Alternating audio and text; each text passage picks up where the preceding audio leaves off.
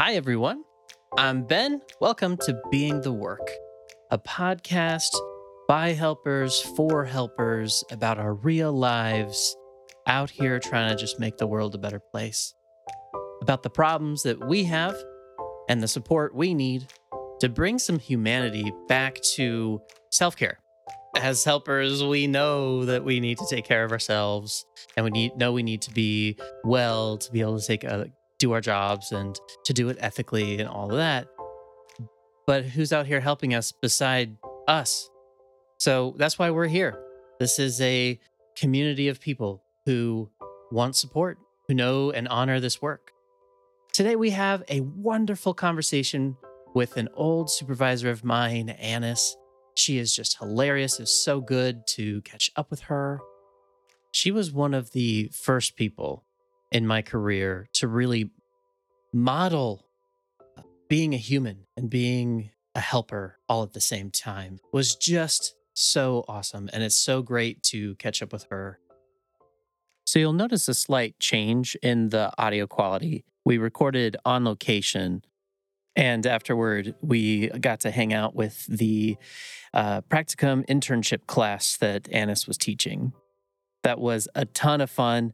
Thank you, everyone, for having us out. It was so great to meet you. And thanks, Annis, for having us out. It was just a blast to hang out with y'all. And before we get started, she wanted me to let you know that there was a quote she had that she wanted to clarify. The quote was about a musician, Charlie Parker, and she misquoted him or attributed it to someone else. But she said something funny. It was, if you don't live it, it won't come out of your horn. What could she be talking about? I'll let you figure that out. But one last thing. So we have the ability to see that people are listening to the podcast. And we really appreciate all of you that are listening. And this is for you. And so we want to make it the best we can. And we want it to meet your needs, not just be some people up here just talking in a microphone, self-serving. And so we just want to ask a favor. If you could go to Apple Podcasts, because that's the biggest platform right now, and give us a review. Let us know maybe what you've enjoyed about it or what your favorite episode or interview has been so far. But also you could provide us a little bit of feedback. Also, if you want to just do that directly, we'd love to chat with you. You can get a hold of us at Being the Work on Instagram, or you can email us, beingthework@gmail.com. So anyways, we really appreciate you all. Let's get started.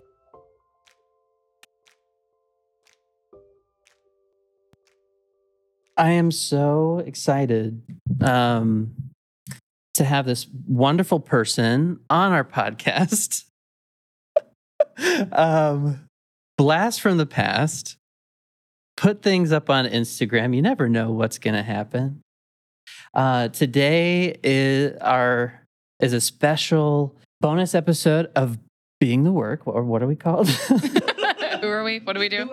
Ben's out of his bubble. Yes, we've decided that adding extra voices to what tends to start feeling like a feedback loop between just me and Ben and me and Ben and me and Ben. And so adding more perspectives and building more relationships and just cracking outside of the bubbles that we've been in for literally 3 years now is just where we're at. Yeah, because we spin and spin and spin and spin in our own little bubble. And yeah. Blakely, Annis was my supervisor at a child welfare organization here in town. And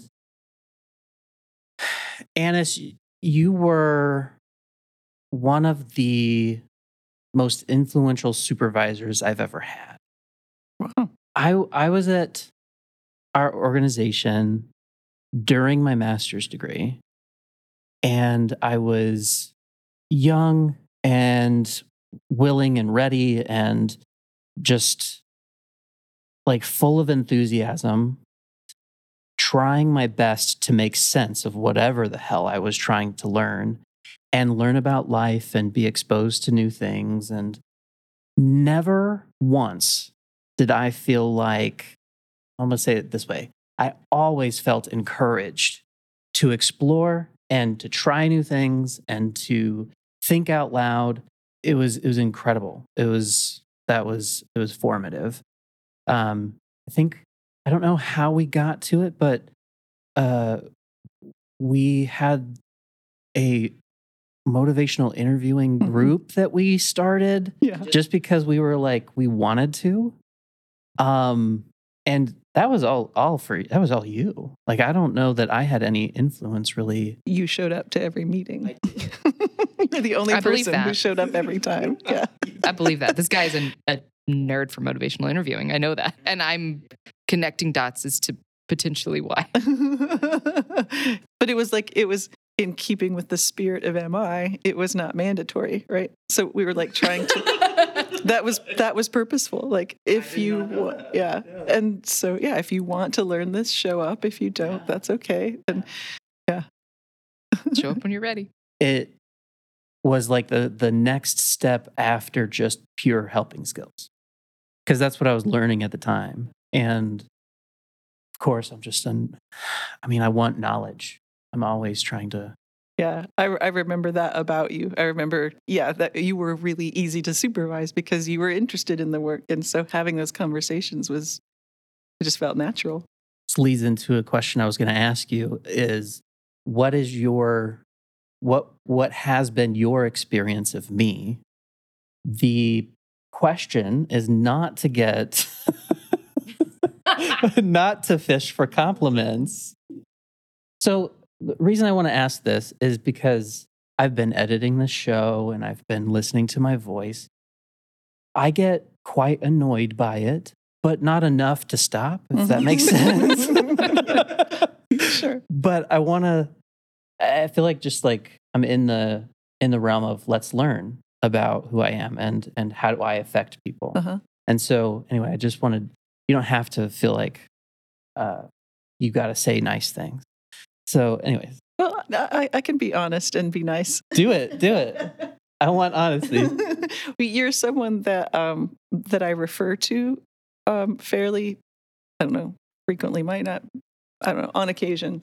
When I'm talking with other people or when I'm teaching, I often refer to experiences that I had supervising you, either your interest in figuring things out, or I remember specifically, and probably because we were doing motivational interviewing, you had already had some practice with asking reflective questions and had gone through that class where you could only reflect, right? Which I found fascinating, and you were really good at it already, and so that made learning MI more fun because we could go to the other levels and look at other stuff, and you were engaged in that process with me, which was really fun. I also remember we were practicing the reflective listening once, and I think you and another person, we were doing that exercise where you each pick an opinion about a thing that you genuinely disagree about, and you sat opposite one another, and the other few of us who were there observed, and they made their point, and then you reflected back what you heard. And then you made your point and they reflected back, and you did that back. And the two of you were very not in agreement when you started. And then this moment shifted when the other person felt heard by you. And it was like the room felt the shift. It was so great. And that was one of my favorite moments of how powerful that can be, to genuinely listen and reflect and try to understand someone. So. That's amazing. I'm jealous that I didn't get to listen. You would be. I wanted to feel the shift. I think you did in the moment, because the both of you then, it changed the whole conversation and we processed it afterwards. Oh, that's like around the time I was like, I could be her friend. Yeah. Nice. I love that. Blakely, I'm excited for you to meet Anna. Yeah, it's good. I don't have anything to say about you, though. You will. Other than... It comes around eventually. We'll save it to the end.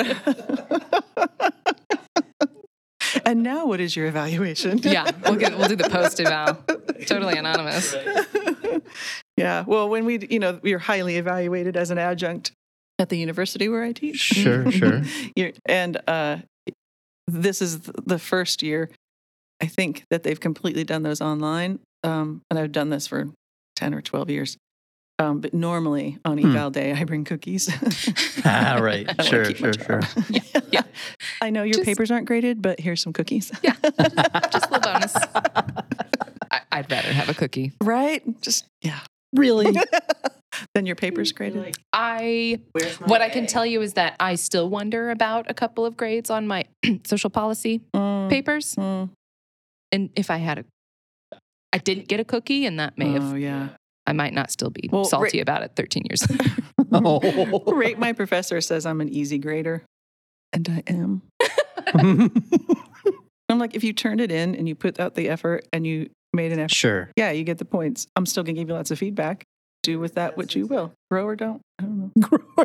You're paying for it. I'm not going to force you. This is really expensive. You should probably just go through the process. Read my remarks. Take it to heart.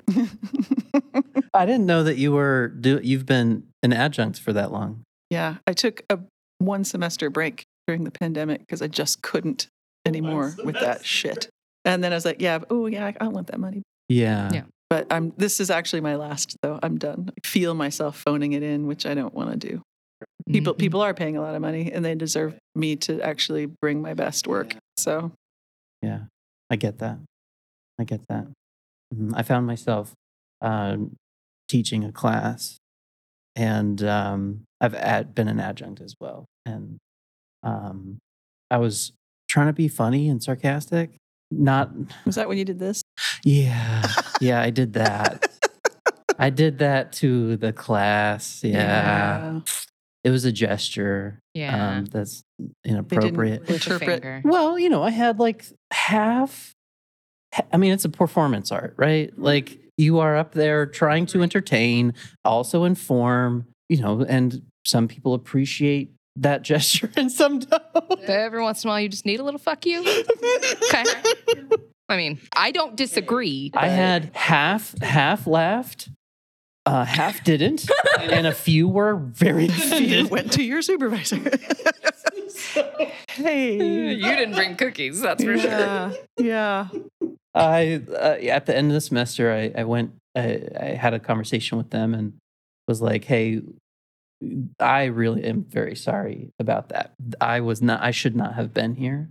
It was a semester. I think it was a semester where my father-in-law had just like really started ramping up with a lot of health problems, and we were still kind of in the midst of the pandemic, but it was in that middle ground of, is this still a problem or is it not? And it was a bad time.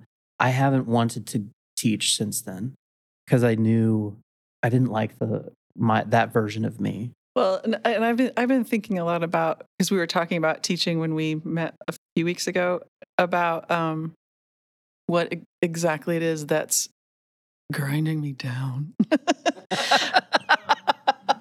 That's probably not fair. But what it is that I'm tiring of, and I think the way I conceptualize teaching and the way I present it to students when they get frustrated by it, the mechanical, forced feeling of role plays and videos and all that, is that this is a lot like learning an instrument. And right now you are learning your pentatonic blues scale. And I need you to do it over and over and over again until it comes naturally. And then you get to improvise. And then you riff and you go with the flow and you're listening to who else is in the room. And and I'm just tired of scales. I'm at a point in my own career and thought processes that stuff just feels super limiting. And I can't get my brain there in a way that's helpful to students anymore. Because I'm like, I'll come in and be like, I want to talk about all the deep questions and some students love that, but it's not teaching them the scales. And so I feel like I'm not preparing them well. That is like the pentatonic scales. I'm going through them in my head on my guitar right now. But I'm also thinking about how the students that I was teaching like them wanting the scales and me not wanting to teach them. Yeah, there's some of that too. That's and me true. wanting to. But I want you to think. I want to be up there like improvising. I want you guys to be my band. I want you to be here with me and be my peer. But I do think that one of the scales, to stay with that metaphor, is who are you? What do you believe? What, like doing your own work too. And I think you can kind of tell who in the room is doing their own work and paying attention to what all this means and who is going to do scales for the rest of their life. Oof. Well, it's funny because where we are right now is where I got my master's. And I mean, this building in particular, and like that you're talking about, the self-exploration that I was going through in those years, like sweeps back at me as I walk in here. Like walking the halls, I remember conversations I had and things I was thinking about, and just how important that time was in better understanding who I was in order to be able to apply whatever that is to actually help people out in the world. And I don't know that I understood that was what I was walking through at the time. I mean, I knew that it was learning new things all the time and constant brain drain and just like thinking about my values and learning like actual concrete facts and things at the same time. And so when you say that, it's really striking as I'm sitting in here and it's all kind of coming back to me anyway. Yeah. Yeah. I didn't know what was happening. But I felt the growth in that whole process. Yeah. Yeah. I just love the way you put that. I feel it. Speaking of the whole like journey of where people start and whether or not they get to be improvisers or whether or not they just do scales the rest of their life. Or something in between. Or both and. Some jingles. How did you get into this and how did you catch the bug to even want to help people? Like take us back to, like key moments in your life. Yeah, it's not a short story. So I'm going to try to shorten it. I think I've known all of my life, as far back as I can remember. It probably started with faith, with church, that idea of doing for others. When I was in high school, I was part of a district-wide mission trip to the UN and Washington, D.C. to study homelessness. And I remember being really impacted then I'm from a small town in Kansas, just a few miles down the road. And I hadn't ever experienced that really. And so that was really an eye-opener. And knew at some point I wanted to do some kind of work to help people. Yeah. I have an aunt and uncle who were part of a mission program for the Methodist Church, the 2-year domestic mission program, and they were in Appalachia. And they ended up living in North Carolina, and I went and spent a summer with them and really was, I want to be like them. I want to do that. They were there on mission. They were in Kentucky on the mission and then moved to North Carolina and did all kinds of other cool stuff. But it was all very community-oriented and intentional. And like service-oriented kind of thing? Yeah, more community. I think, they had a group of friends that they started a restaurant with and grew all their own food. And Right. They're from the 60s. And so, all that good stuff. But anyway, they were inspiring to me. Yeah. But when I graduated from college with my bachelor's degree in French, parlez-vous. I had no marketable skills. So my best friend and I moved to Seattle, and I ended up, it's 1991, I ended up working for Starbucks. And that's right. Yeah, which was an actually formative experience. It really actually set the tone for lots of things that I continue to use today. But while I was there, I was making coffee, right? Like, which was great, and it was a good company, and it was a little regional company. But I wanted to do something more meaningful, and a friend of mine said, "Well, if you want to get into graduate school for social work, you should be a CASA volunteer." So I did that while I was in Seattle, and that was my first exposure to really being in people's lives and helping them. And so that really helped me catch the bug. So then I eventually applied for that same mission program. It's a US2 is what it's called, through the Methodist Church, and was sent to Louisville, Kentucky to work for a welfare to work program. The whole Newt Gingrich, Bill Clinton agreement with welfare had just happened, and so welfare to work was the big thing. So I went to teach computer skills to women who were on welfare to help them get jobs. Got it. And I had never really used a computer. But anyway, so that sounds like a first social work job. Yeah. And then the next year, with my degree in French and my management experience at Starbucks, they promoted me to direct the program because the guy who had been in charge decided to go back to seminary or something. And so now I'm in charge of this program. So I went back to school and got my master's while I was there because, I need some more information. I need info. I need to know some things besides French and coffee. Okay. So like, what is it that, like, take me inside when you know you have the passion to help, but you also don't have the experience that you need to feel like really effective. Meaning, like, you said you never used a computer before, really, but you were teaching. So to me, that says there's a commitment to figure it out. Yeah. And there's a different reason you're there. Like, it's not about computer skills. Right. So I want to know, like, sort of that experience on the inside of, like, what was it about the situation that you were so committed to? Well, and what was it about you? Yeah. Yeah, I think the thing about me that was helpful then and sometimes gets me in trouble is if you put something in front of me and says, there's a need here, I'm like, all right, I'll figure that out. Like, I'll tell you, yeah, I can do that. So I read a book called, Revolution of the Heart. And it was written by the guy who was Gary Hart's campaign manager. You might be too young. Gary Hart was a presidential candidate who dared the media to follow him around because they were saying he had an affair. And so they did. And they caught him on his boat called Monkey Business. So, and that destroyed his career, right? Gary Hart, also from the same small town that I'm from. So anyway, his campaign manager went to work for I think it's like Taste of Seattle, Taste of the group that put those on.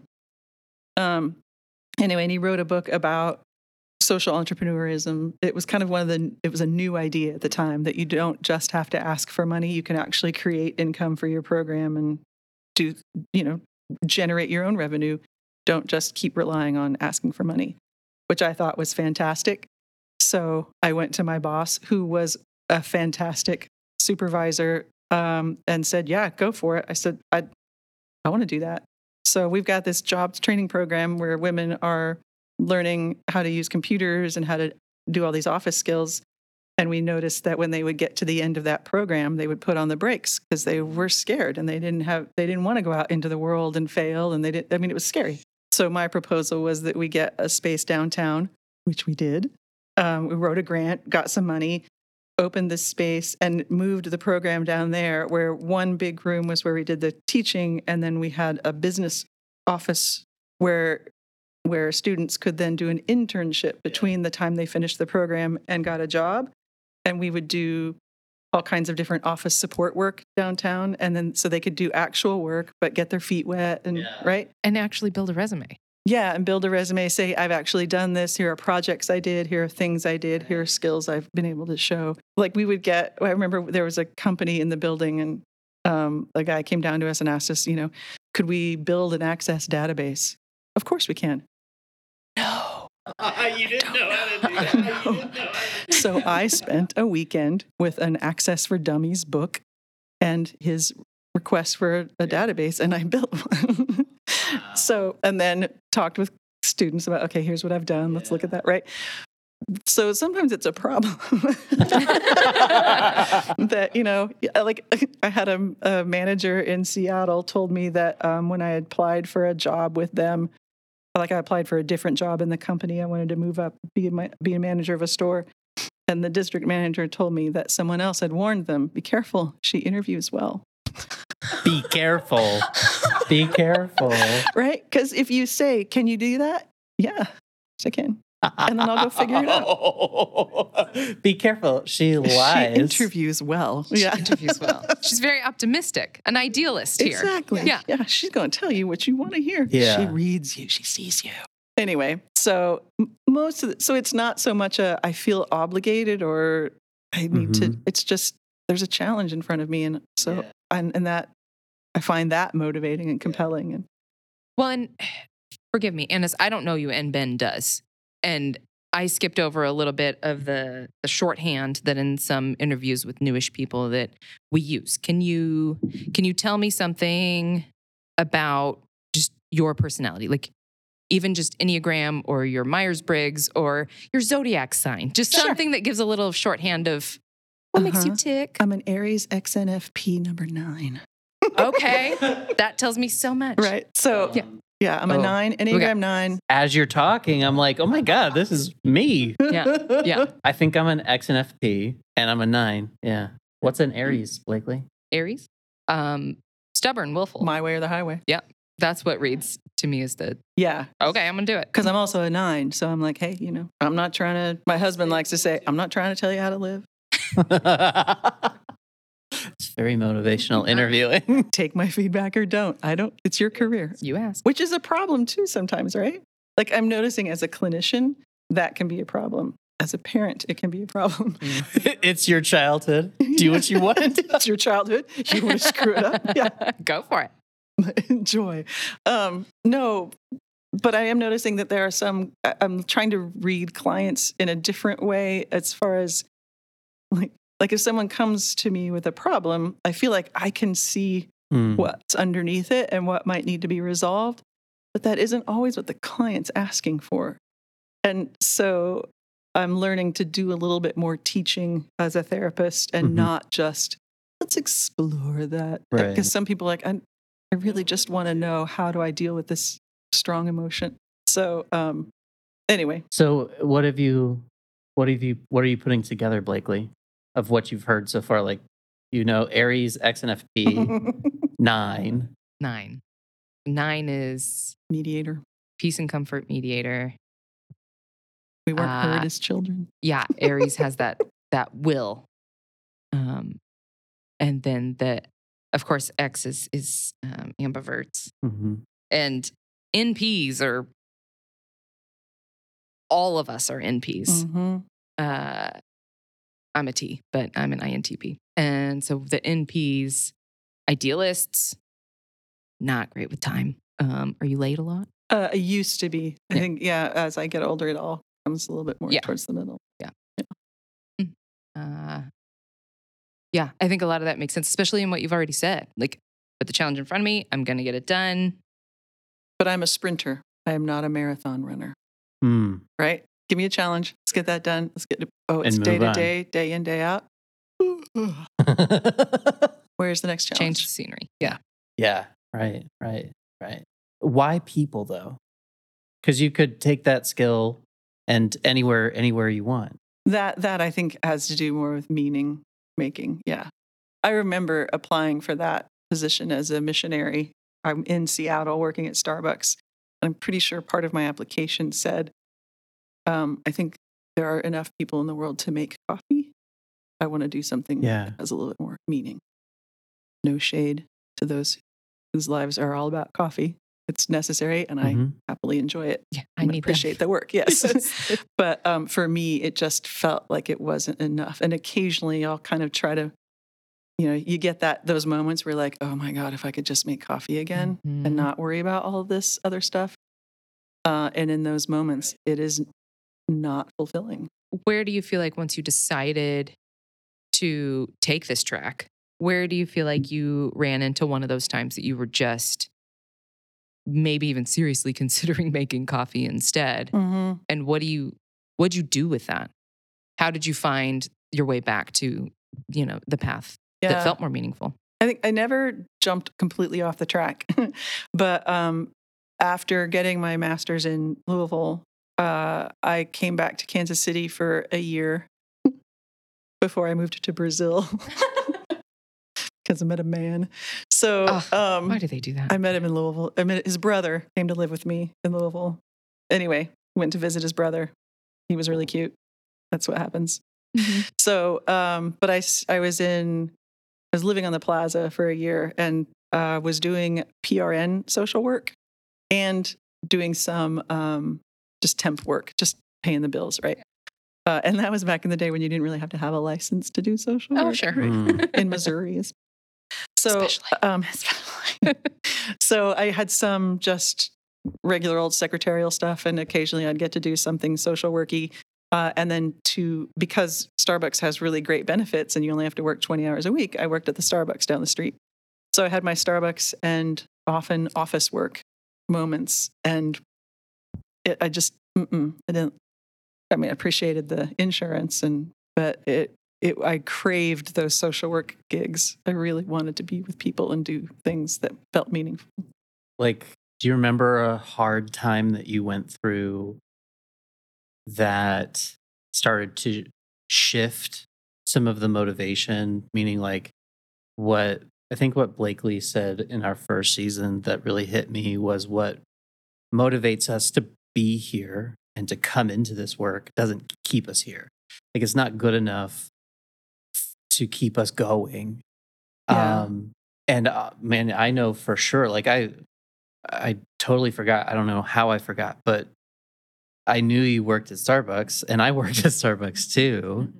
And like, that's where I learned that whatever I have, I can connect with people over meaningful things in a short period of time. Mm-hmm. I was not super fast on the bar, and I was messy. Ben's not fast at assessments either. Fast is not something that anyone would ever use to describe me. So I go slow, I get close. This is what I do. So, so I got relegated to the drive-through, and we would shoot for like 30 seconds or whatever at the drive-through, get in and out, right? But I would know, like, oh, that lady knows that she's told me that she can't have children. This one told me about her mom dying. This one told me about her divorce. And so, like, I knew people's lives and their drinks. Like, that was a part of it. And so there are times where I'm just overwhelmed by this work. I'm overwhelmed by it. I'm super stressed out. I've been in people's minds for too long and ignoring myself and not tending to my needs. And then I go, well, the answer must be to go back to Starbucks. Right. So what have you gone through where you've had that thought, well, I guess the answer might be to go back to Starbucks or something more. Well, you were there for my watershed moment. And I didn't leave the profession. I'm sure that I thought about going back to Starbucks at that point. And it might have had less to do with the work, but I was going through a really tough the Brazilian and I were breaking up. We were going to get a divorce. And so, just that whole, all the months and years that kind of lead up to that and the struggle. And then here's the thing that's going to be the catalyst. And, all that was super painful and really difficult. And I was still working for the agency that we were at, but in a different position. And I was doing more therapy, and I was in an office alone doing therapy with people. And I was not managing myself well. And I came really close to crossing some serious boundaries with people because I wasn't self-aware enough to know that I was a mess and I needed to get out of there. Thankfully, I didn't. Nothing happened. But I remember thinking, whoa, feeling that what precipice. is happening here?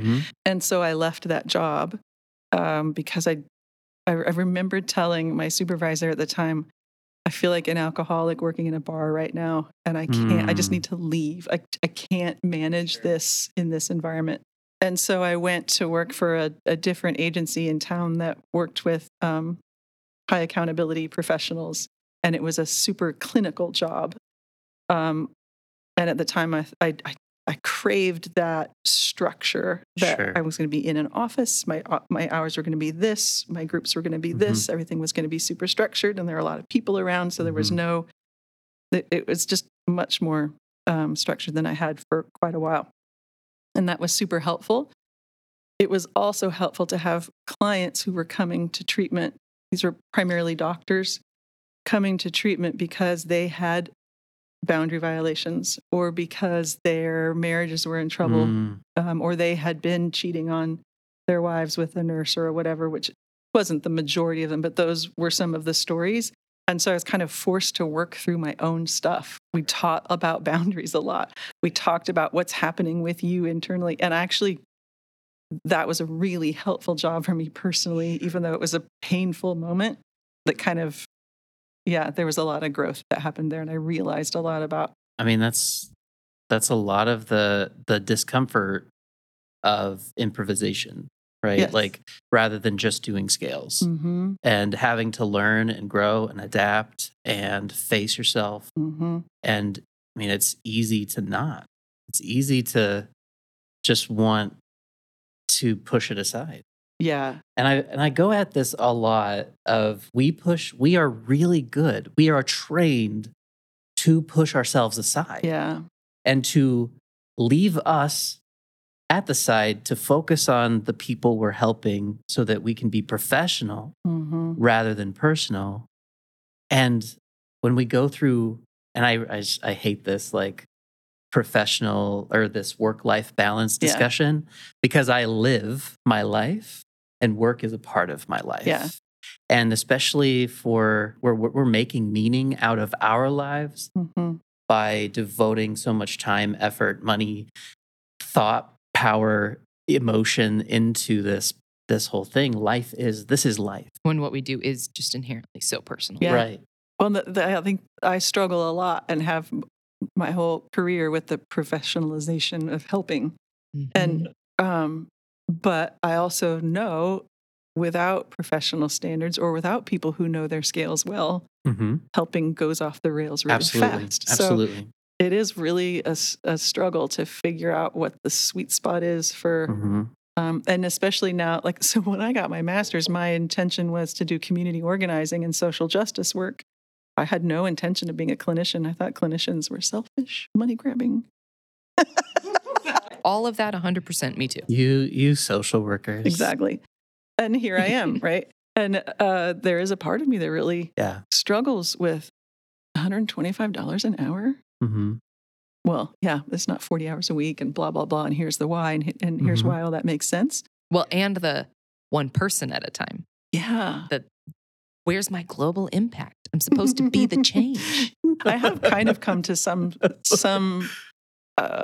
sense of being okay with my job isn't to bring the change. It's just to step into whatever change is presented to me, or I kind of like the balance isn't going to shift because of any one of us, but we can decide which side we're on, and that will impact my experience of life and connection to others, and that's what I want. That the other side feels disconnected and selfish, and that doesn't seem like a fun place to be. Yeah, that's well said. I like that. Yeah, that's really interesting, because that's my experience of you. And I think it was formative as a young, aspiring professional counselor. You modeled that willingness to step into the discomfort. If I had a problem, or if I had questions, or just needed to brainstorm, the bit that I had been chomping on that week, that you would step in and explore that with me. And it was your presence more than your expertise that really resonated with me, because there's a lot of like experts out there, and big air quotes. And so if we stick with the music example, It's a great analogy. Those are the noodly guitar players who constantly want to have a solo. Freebird! Yeah. Yngwie Malmsteen. So, A lot of people who like to listen to their own work. yes. Well, and I think so. If you'd use the jazz This analogy, is a podcast, you know. Tread carefully on our egos. you guys are totally team players. We are. We're we could literally definitely listening be to in ourselves talk right now. getting the band back together. We're on a mission from God. But when you listen to really good music, musicians are listening to one another, and some of the best musicians, as Miles Davis would say, it's not the notes you play, it's the notes you don't play. And I think that's true for therapists. Yeah. It's the can I sit and just be and listen and make space. I can't stand the hold space thing, but whatever. Didn't I just say that? Don't know. I wasn't listening. I just said that. I was too busy talking into a microphone. Yeah, please stop saying hold space. But okay. But I mean, I get it and I understand. I just, it's. That reminds me of a cringy line I used one time when I was a really young therapist. One time. I may have used it 100 times.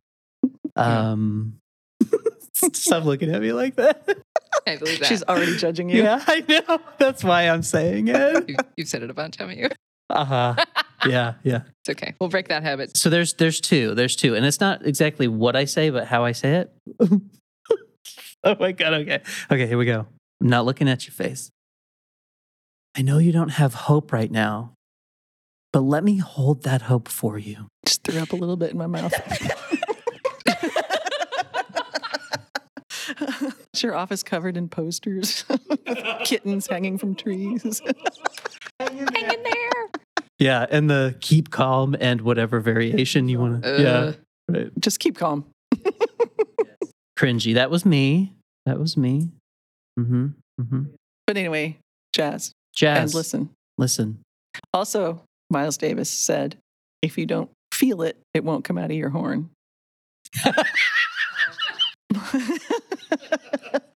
Okay. You just found a replacement for your cheesy shit. There you go. But it's musical, so it's more important and more deep. Try that out this week. If Miles Davis said it, then, cocaine-addled. He knew what was up. High thoughts are deep thoughts. If you don't feel it, it won't come out of your horn. Right. And if you don't know the scales, it won't come out of your horn either. Well, it might, but not in the way you want. Yeah, not with any intention. But you don't know your scales. You can't give your energy to listening. And that's where we are when we're new practitioners.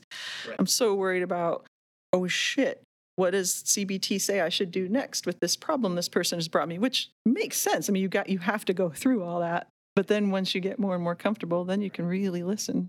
Yeah, it's really interesting. I mean, I'm starting to sort of put a couple things together of like how angry I've been at the objectification of our mental health system, like the professionalization of helping, the monification. Is that right? Monetization, thank you, of the work that we do. The medicalization. Yeah, the medicalization for sure. Right. The anger comes from like, oh yeah, if I say the magic words, then it'll magically happen, where people will be healed. And it's not that. We all know that. It just reinforces the magic wand. Exactly. Right. And like if I set the bone, then it will heal. Or if I give the right medication for that problem in that organ, then it will heal, or it won't be a problem anymore. I guess what I'm hearing and what I'm putting together is this dialectic and this synthesis of objective and subjective, of the object and the person. And there are certain concrete skills we need to be able to, like you said, put our energy to listening. And we need to know it competently enough to do it ethically and to do it with boundaries. And self-awareness.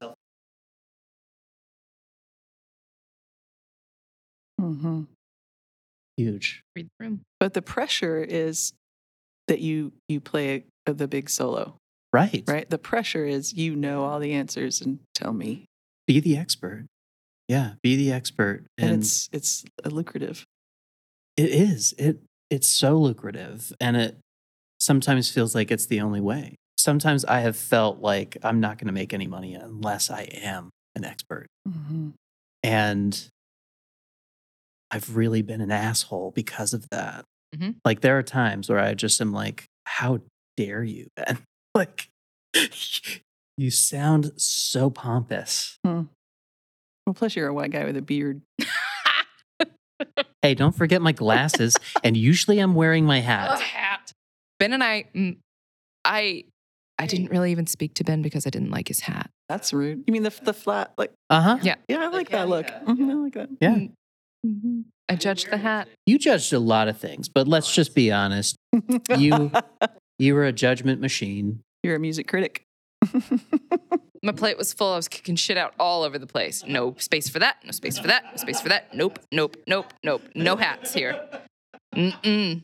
I got time for hats. I got time for white boys with hats. Next door playing games. Doing laughing yoga while my girl's over here crying. It's not, we shouldn't be next door to each other. No. Pediatric and Hey, by that time we were friends. Get off my laughing yoga. Those little kids loved that fucking shit. Yeah. I did too. Did you flip them off? Uh-huh. You know it. You know it. It was the what notes not to play. See, it's useful, isn't it? That G sharp is right there. you felt it. Came out of the horn. Came right out, whether you want it to or not. Maybe not everything you feel should come out of your horn. Excuse me. I'm a white man. Oh, right. Sorry. Your feelings are primary. His horn is primary, mostly.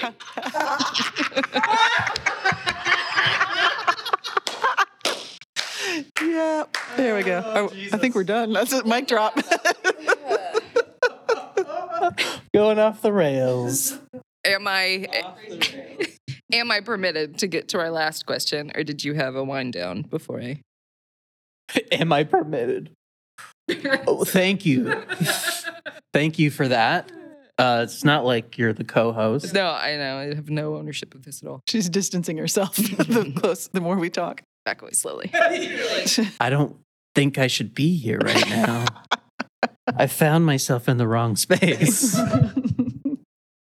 So I like to know, one of my favorite little subtopics is the representation of social workers and therapists in pop culture, movies, TV, books. And so take a couple minutes and think about all of those Mhm. supremely positive Mhm. options you have. And it doesn't have to be a good one, but what's your favorite? What stands out to you as a representation of us in pop culture? My favorite or one that stands out? You can have a couple. The one you love to hate? I Right. don't know if I have was it Annie Hall where she went and became a social worker? Right, it was a Woody Allen movie. Oh, not Where super in the familiar. end, she gave up all the silliness and went and became a social worker. For some reason, that stands out to me. But I don't know that I have the social worker from, was it Batman? I've used that one in class before because she didn't listen. And then he went out. It was the Mm-hmm. bad guy. Like the Anyway, Joker, then. Yeah. Mhm. But the ones that come to mind at the moment are not necessarily social workers, but therapists. Therapists. Like, I feel like we see a lot. I mean, what's a her lot more of name that on specifically. Sopranos? Terrible. Dr. Melfi. Not a good social worker or not a good therapist. No. Um, The boundaries of these therapists. Oh my gosh. yes. Well, and the one that's currently on air. Shrinking. I haven't seen that one yet. And It's that's Harrison Ford, right? Yeah. So it's got, like, I've only watched the first episode because I can't. Mm. But it starts out with the trope of he's the kooky therapist, not Harrison Ford, but the other guy. He's in his own distress, and so he's Mhm. throwing away all the rules. And he Oh, takes right. his client to a boxing gym, and then they get ice cream, and they sit on the right, and he has this, and the client has a breakthrough, right? Mhm. Of course. Yeah, Just throw the throw out rules all of the- out. Yeah. any professional is. I'm like, that stuff worries me. Like, people are going to come to therapy and be like, so when are we going to have that? When are we going to do that? When are you going to? When are we going to go get ice cream? Yeah. Like, no. Well, and work it out through, boxing. Of course, that's the answer. Yeah. American aggression has to be the answer. All things can be solved through punching. Tropey tropes. Yeah. Okay. My favorite one to hate Mm-hmm. is Frasier. Oh, The therapist? Yeah, he's a Right. radiotherapist. Yeah, that's right. And a radio psychiatrist or Mhm. psychologist, Mm-hmm. and he is the most immature person Yeah. that it's cringy. Like I watch it and I'm just Mhm. like, oh my God, I can't believe it. I didn't like it when I was a kid, and my parents loved that show. I never liked it either. I did like Stutz, though. The documentary? Yeah, I loved that show. I have some concerns about what people will take from it and expect from me as a therapist, but I'm not going to tell all my clients I love them. Which show is this? Stutz, it was a documentary. Jonah Hill did a documentary about his therapist. Oh. Yeah. And it's really lovely. And it has some of that question about what's the boundary between Right. personal and professional and what's helping and what isn't. And I think they have a loving relationship as people who respect one another and are doing hard work together that doesn't cross into anything dangerous. Right. But I don't have faith that the masses who are watching that because Jonah Hill is in it hmm and see his therapist say, I love you, aren't going to come, like they just, that's a high can we put some expectation to come to. context? Yeah. Yeah. There does feel like a professional relationship on in the foundation Yeah. of that. Yeah. There are boundaries there Uh-huh. for sure. Right. Yeah. And a respect of the line, right? Where it's not this like reciprocal, I'm going to give to get, and you're going to fulfill my needs kind of thing. But I think, have you seen it? Because Uh-huh. Stutz is your guy. I mean, I love him. he made the inappropriate joke about just sleeping with Jonah's mom, right? That's his middle finger moment, Right. Yes. right? Yes. Like, Yes. yeah, whatever. Oh, I don't Jonah's even know mom this was like, exists. he would remember. Yeah. And then she played along. Yeah. I'm like, okay. All right then. No, I've watched it a couple times because I loved I don't need to get into it, but I really liked it. Yeah, I did too. Yeah, I really liked it. Oh, love for our clients. The whole other topic. Yeah. Earmark that one. Love for our clients. That's a complicated feeling. Last question is, with all of the complications of our personal and needing to be professional, the wonderful and terrible experiences that we have in this work, what do you feel like you need more of going forward to be able to feel like you can sustain the work and not feel like you need to leave to survive? What I personally need, I know now. I cannot do therapy alone day in and day out. I know it's not good for me. It's too isolating. I take too much on. I can't process it all. And I really enjoy supervising and having programs to run and having relationships to build and other things where I can be a little bit more myself in this space.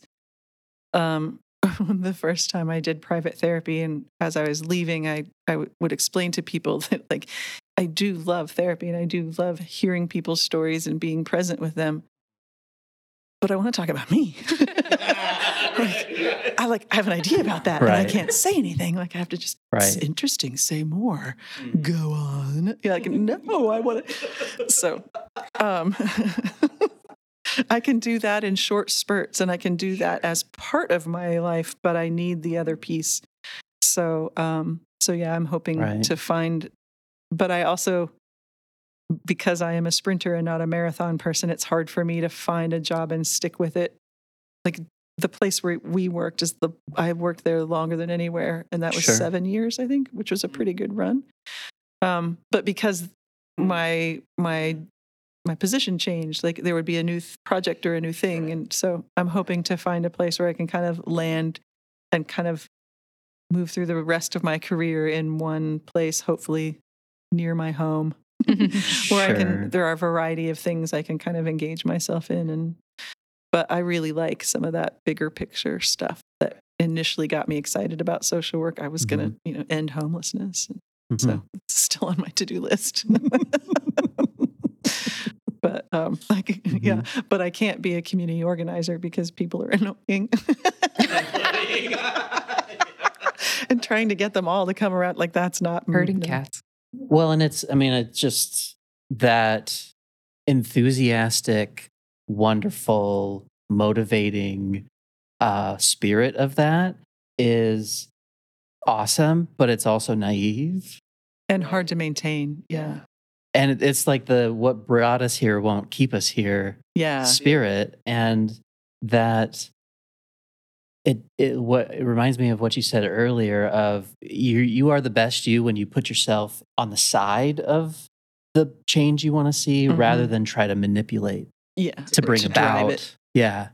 And that it's tough to stay there. And as a 9, I can see all sides. So it's really hard for me to take a stand and stick with that stand and never move from that stand because I can see. Well, but if this, You're right. Or my approach will be, let's talk about that and let's listen to their needs on the other side of this. And people don't want to hear that. They don't want to be part of that.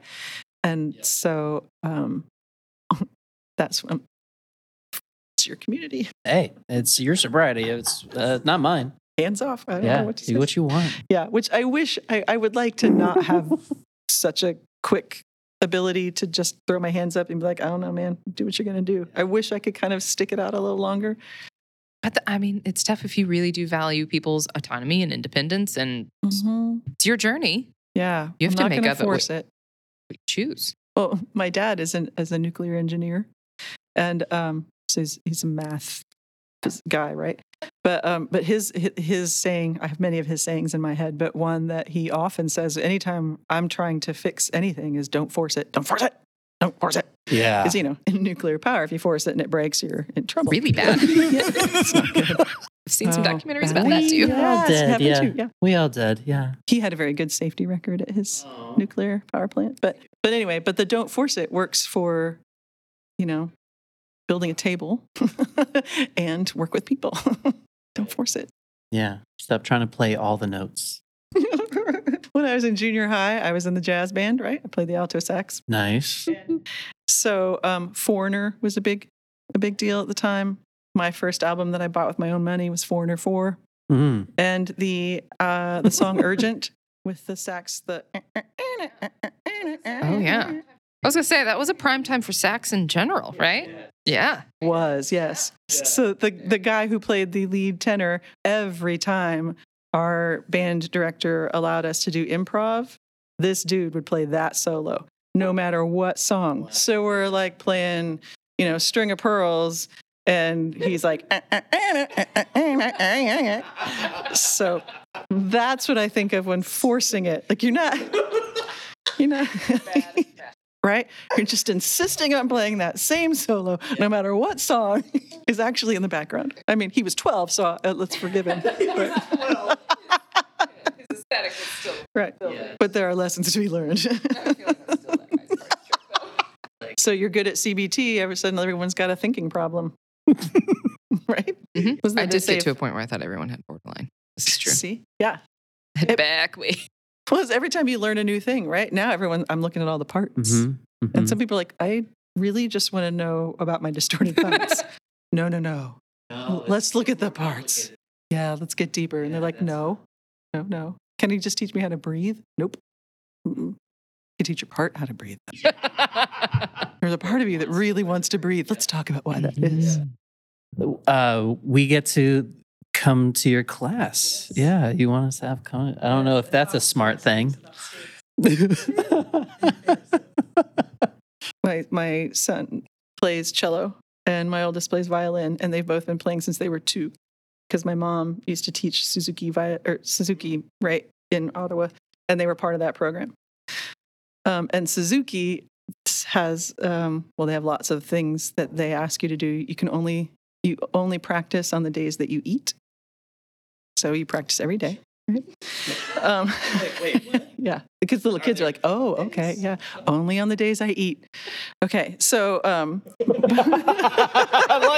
That's what I was like. Wait, is it suggesting you not eat? Is there a fasting component to this lesson plan? clearly you guys are people who try to get around the rules. You're like, how can I make this work for me?